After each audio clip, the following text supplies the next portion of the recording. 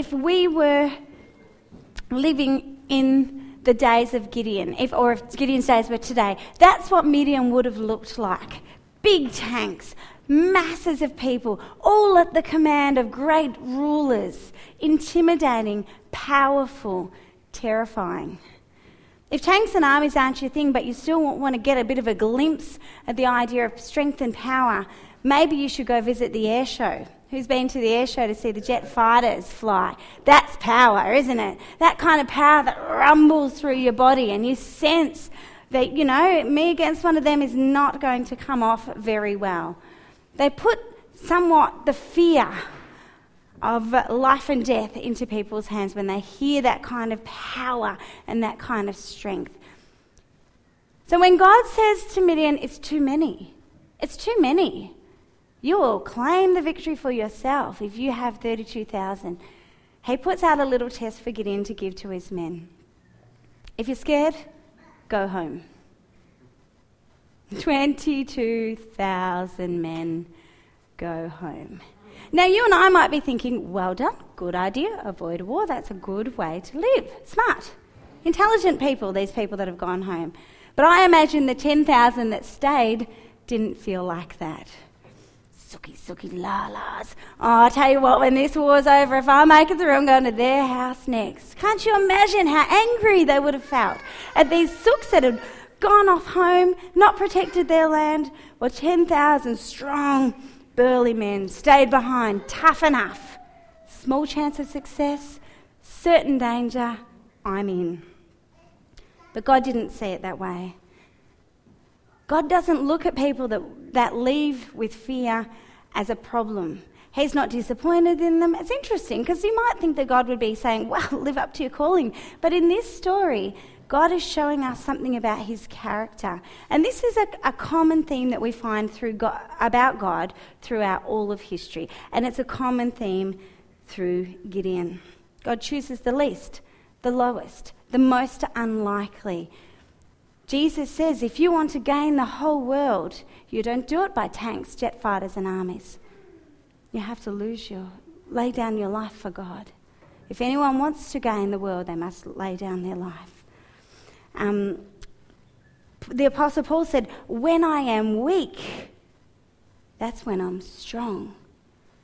Jesus talked about those who want to be great must become the servant of all. And then he talked about himself, King of Kings and Lord of Lords, who became servant of all. This astounding strategy that God uses is not a strategy that we understand in human thinking.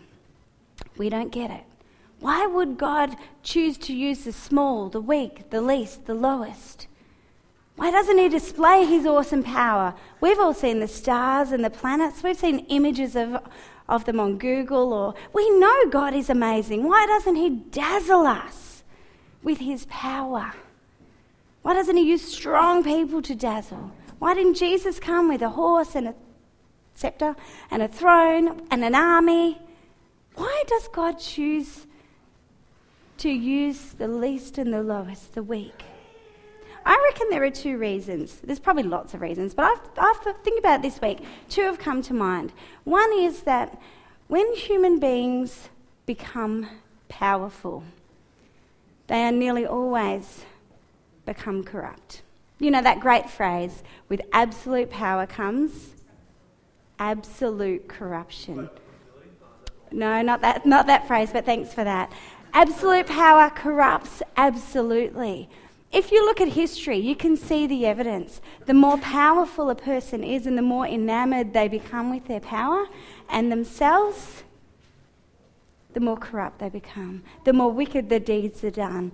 The more they treat others as if they are of no value whatsoever. We lose our sense of humanity when we become so powerful. We lose what it is to be human, to treat others with respect and with dignity. And in our country, even today, there is a challenge for us around the least and the lowest and the lost, disabled, refugees, the poor. And in our country, which is very powerful, very lucky, as Ryan said, we can tend to just enjoy our wealth and not take care of the lowest and the least. And as we do, I think that shows the evidence of that corruption, when we become enamored with our own luxury, our own comfort, our own ability to have what we want. And as Christians, we must be aware that God, for our own good, calls us out of our weakness and our brokenness and partners with us into strength. Not only for that reason that we become corrupt, but also because I think God's generous heart is to get alongside his people. He's not a God who wanted to set the world in motion and sit back and say, oh, let's see what happens, put his feet up on the ottoman, watch it, fast forward the scenes that were boring. That's not the kind of God he is. He wants to be part of our everyday. And he does that by turning up when things look like a small chance of success and certain death. Sometimes it's the 11th hour, and sometimes it's only through the silver lining that we see the goodness of God. He doesn't always do what we want, but sometimes he does even more than what we can imagine. Too many soldiers, get rid of them all, down to 300.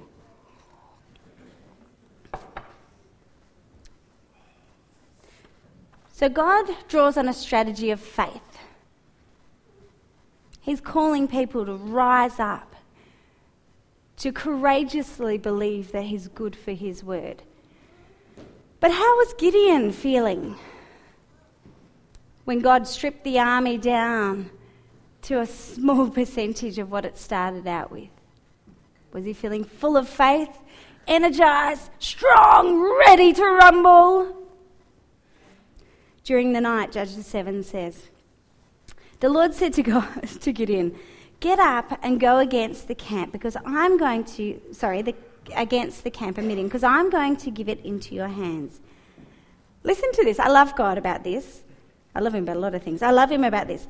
If you're afraid to attack, how generous is God? If you're afraid to attack, not because you're afraid. If you're afraid to attack, go down to the camp with your servant Purah. Don't know, I think that's how we'll say his name today. And listen to what they are saying. Afterward, you will be encouraged to attack the camp.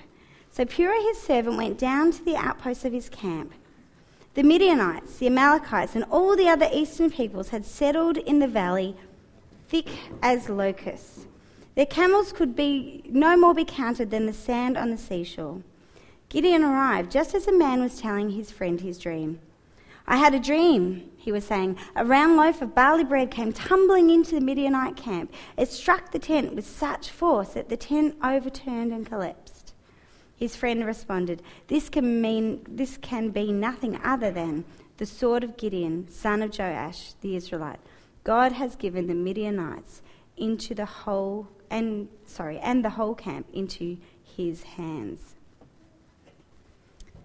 If you're afraid, God says to Gideon, generously, kindly, not making him feel bad about it.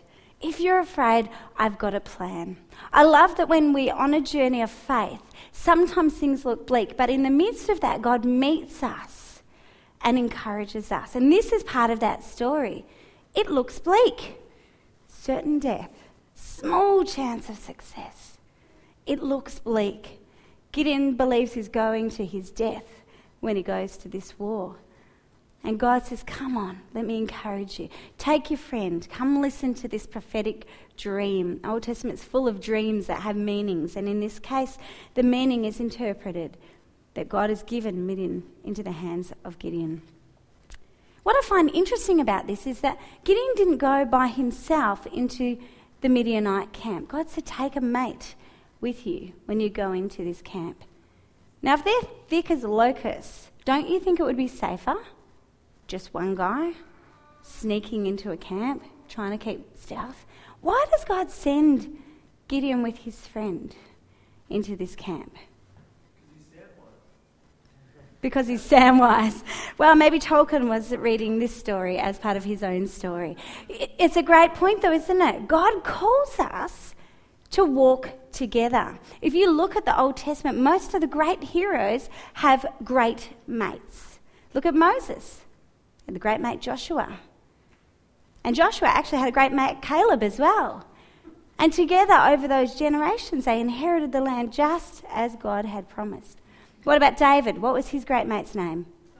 Jonathan. Great mate Jonathan. David surely would have been killed by Saul if it wasn't for Jonathan a couple of times protecting him and taking care of him. What about Jesus? What were some of his great mates? He had a couple. God is cheating. Thank you. Peter, James and John are known as his inner circle. 3 great mates. Thank you.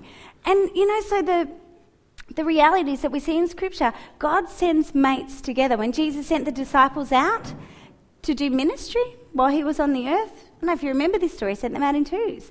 Go out, preach peace, preach the gospel of repentance and love, good news. Out they go in pairs.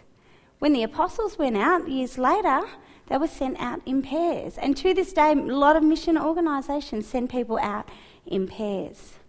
In this case, the fact that it wasn't Gideon's wife, I think was important. He needed a mate, not a nag, not that wives are always nags, can be sometimes. Not someone who's going to be afraid and say it's too scary, it's too dangerous. He needed a mate. And together they go into the camp, and I've noticed 2 things. Now, hang on, Australians are good for mates, aren't we? That's one of the things we pride ourselves on, mateship. Look at the Anzacs, were great mates. And they laid down their life for one another and supported one another. What about our footy teams? We've got great mates most of the time in footy teams until they change teams, and then there's a lot of unhappiness. Mateship is a high priority in Australia. We talk about it. We identify it as one of our cultural realities. Do we do mateship in the church? I think sometimes talking about God and our faith is one of those things we don't do so easily outside of this space. It's all right in church. It's the place you do it. You have that conversation. You do God talk. Small group, church. But what about in your everyday life? I mean, we can sometimes talk about our work, our family, our house renovations. There's a lot of stuff to talk about. But sometimes the spiritual stuff, the faith journey, the wrestles, the drawing near, the sense of God, we sometimes just keep that private. But if we do that, I think we run the risk of some of the great outcomes of having Christian mates. 3 I picked up from Gideon. The first one was that because they were together, they were able to encourage each other. I mean, this is the experience where you really need somebody else to go, are we going to be all right? Should we go in now? What do you think? Should we sneak? I'll go to that tree, then you meet me. They're working stuff. They actually need somebody to go, come on, keep going. Somebody to cheer them on as they go in, sneak in, find their way. Encouragement is a huge thing that we need within our Christian faith. And quite often, we don't do it enough. The New Testament is full of words to say we should be encouraging one another. All the epistles talk about encourage one another, speak to one another, spur one another on, speak the truth in love. These words are words that say get alongside each other and encourage. It's not easy. It's not easy sometimes, the faith journey. The family journey, kids, work. It's not easy. We need encouragement to walk this walk, to take hold of it. Not only did they need each other for encouragement, but they needed a witness. Like when you have a moment with God and you go, oh, that's amazing. But you were the only one there and you try and tell someone, you had to be there. It was amazing, but you had to be there. In this case, Purah was there with Gideon. He had to be there so that they could say to each other, did that really happen? Did you say, nah, was it? Yeah, I heard it too. Seriously, that's what they said. There's this bearing of witness. And you know what? From that moment on, for the rest of their life, they would never forget that moment. Those moments where you share an experience of God's presence, they stay with you forever. They're the moments you return to. You're sitting on your veranda. I'm not looking forward to this. In your rocking chair, and you say, remember the time God turned up in that? Remember how God, did that really happen? Yeah, did. I was there with you, remember? And I've got, pointing at Rachel at the moment, I've got lots of experiences with Rachel in the very early years of our young adulthood where we go like, do you remember that? And they're astounding moments that bind us together And sometimes they mean that we call each other higher. Hey, you know what God says. You know what he did. And we need those moments to call each other higher, to spur each other on, to fire, that was the last point, to fire each other up, to say, you can't back away. We've been there. We've seen God do stuff. Don't get comfy on your veranda yet. There's still more to do. So mates are really important. Okay, the final part of the story goes like this, Judges 7:15. When Gideon heard the dream and its interpretation, he worshipped God. He returned to the camp of Israel and called out, "Get up! The Lord has given Midian into your hands." Dividing the 300 men into 3 companies, he placed trumpets and empty jars into the hands of all of them, with torches inside. "Watch me," he told them. "Follow my lead. When I get to the edge of the camp, do exactly as I do. When I and all who are with me blow our trumpets, then from all around the camp blow yours and shout for the Lord and for Gideon." Gideon and the 100 men that were with him reached the edge of camp at the beginning of the middle of watch, so about midnight, just after they'd changed the guard.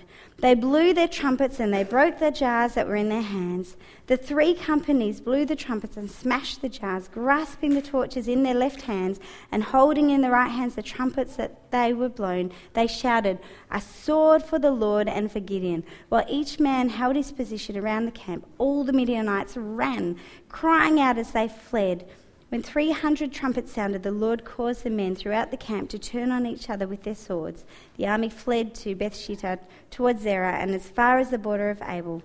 And then the rest of the story goes on of how the war ends. So here it is. Gideon has this moment. He sees and hears the presence of God. And what's his first response? The scripture says, when Gideon heard the dream and its interpretation, he worshipped God. He worshipped God. So did he get the band together or load some YouTube on his phone, crank it up, have a holy time? Did he sort of try and get in the zone, communicating? I don't think that's what worship means in this situation. In fact, I don't think it means that in every situation. Worship isn't just revving us up on a cold morning or taking a few moments to sing a couple of songs and enjoy a bit of a rah-rah. While we love all of that, worship in Scripture is not just about music and joy and praise. It is also considered to be the moment that we lay it all down before God. The moment that we say, I am totally and utterly surrendered to you. In the New Testament, Graham, in Romans chapter 12, it says, present your bodies as living sacrifices, holy and acceptable to God. That is your reasonable act of worship. Worship is about laying it all down and saying, whatever it is, God, it's in your hands. I am totally surrendered to you. And I think that's what Gideon did. I think he had that moment where he realised, God is on my team and I need to cooperate with him, and there's not a thing I can do but to lay it all down, totally surrender to him. And the rest is in his hands. Gideon had a moment, I think it's one of the most courageous moments. They're the life-changing moments. When you face storms, when you face tough times, when you face armies or family or life or work, when you're facing times that are difficult, and sometimes we want to work it all out ourselves, but the call in this passage is for the man, the leader here, is to lay it down before God. Before he wins the victory, before he thinks he's got it all together, before he champions the team and rah-rahs them so that they're ready to run on the field, before any of that, he comes to the conclusion, this is all about God. And he lays it down. And that is a wrestle and a step of courage. And it doesn't happen in 5 minutes. Sometimes you've got to go there. You've got to be in the dark of the night, before the storm, and meet with God. And I think Gideon did that. But he comes back and he's a different man. He's no longer downhearted. He's no longer worried. He is fired up and ready to rumble. So he comes into the camp. Come on! Everyone else is like, I'm not ready yet. It's not 8 o'clock. Come on, let's go. It's time to go. We're going to go and beat Midian. And so he hands out trumpets. He hands out lights in jugs, and some of this stuff is kind of important. I wanted to pick up on a couple of these thoughts because they have symbolic meanings to them. I'm going to go real quick. Steve-O's going to play us the sound, I think, of trumpets of what is called, did I write it down, the name of the trumpet? The shofar, which is a ram's horn. That is Israel's particular horn. God gave it to them, and it has lots of symbolic meaning, and they always blew it before wars. Joshua blew it before the Jericho march. Gideon blows it here. And it's a symbol of Abraham and God, right back at the covenant. You remember with Isaac? And the ram was caught in the thicket. And so instead of Isaac being sacrificed, the ram was sacrificed. And it was a symbol, a call to God to say, remember your covenant. You made a promise that you would be with us. So we're going to blow this and we're going to expect that you are rising up, God, to your covenant promise. So let's see if it works. Hopefully we're hoping not to have video footage. So good, no footage. Just enjoy a bit of sound for a sec.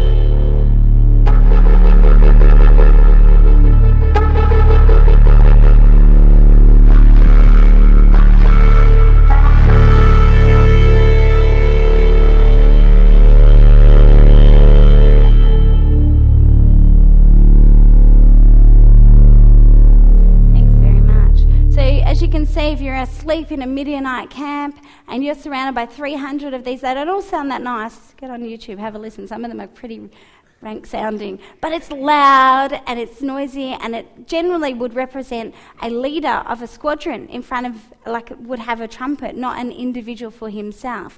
And so the sound of 300 of these things going off makes Midian think that they're surrounded by this ginormous army of people ready to come. And I love that the shofar, not only is it a symbol of God's covenant, it's a symbol of repentance. They talk about it being the curve in the ram's horn is about turning our hearts back to God. So as Israel put their trust in God and they surround Midian, they're turning their hearts back to God. They're calling on the covenant of God, and they're prepared to stake their faith in Him alone. In addition to that, they have their torches or fires inside jars of clay. And I love this because I think the Apostle Paul was thinking about this when he wrote in 2 Corinthians 4:6. He wrote this: "For God said, let light shine in the darkness. He made His light shine in our hearts to give us the light and the knowledge of the glory of God in the face of Christ. But we have this treasure in jars of clay to show that the all-surpassing power is from God and not from us. We are hard-pressed on every side, but not crushed, perplexed, but not in despair, persecuted, but not abandoned, struck down, but not destroyed. We always carry around in our body the death of Jesus, so that the life of Jesus may also be revealed in our body." I reckon when the Apostle Paul was writing this, under persecution, having had the most awful times in sharing the gospel, the image in his mind of jars of clay and this light within it was a Gideon image. He knew the battle's not his. There's a bigger story. God's in control. I've heard this story before, and God is good for His word. So he talks about we carry within us, we are jars of clay, and we carry within us the power, all-surpassing power that is from God and not from us.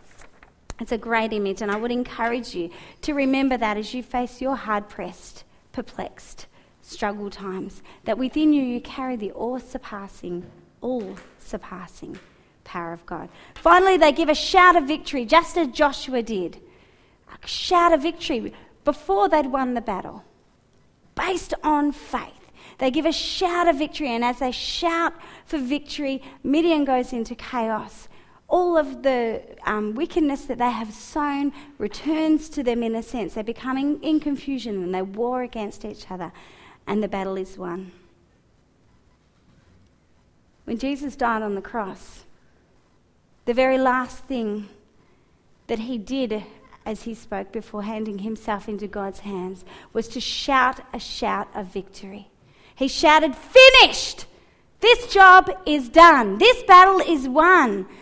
Darkness no longer has power, and each person can now receive new life, new hope, new joy, and my Holy Spirit dwelling within them."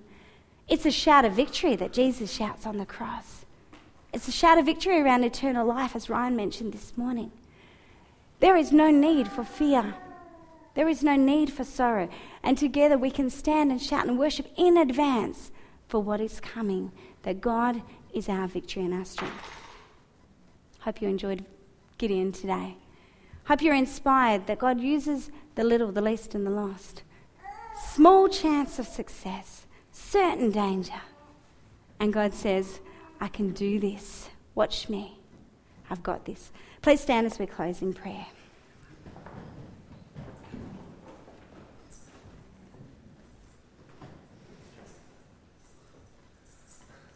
Lord Jesus, we thank you for the man Gideon, who obediently followed you to protect his people.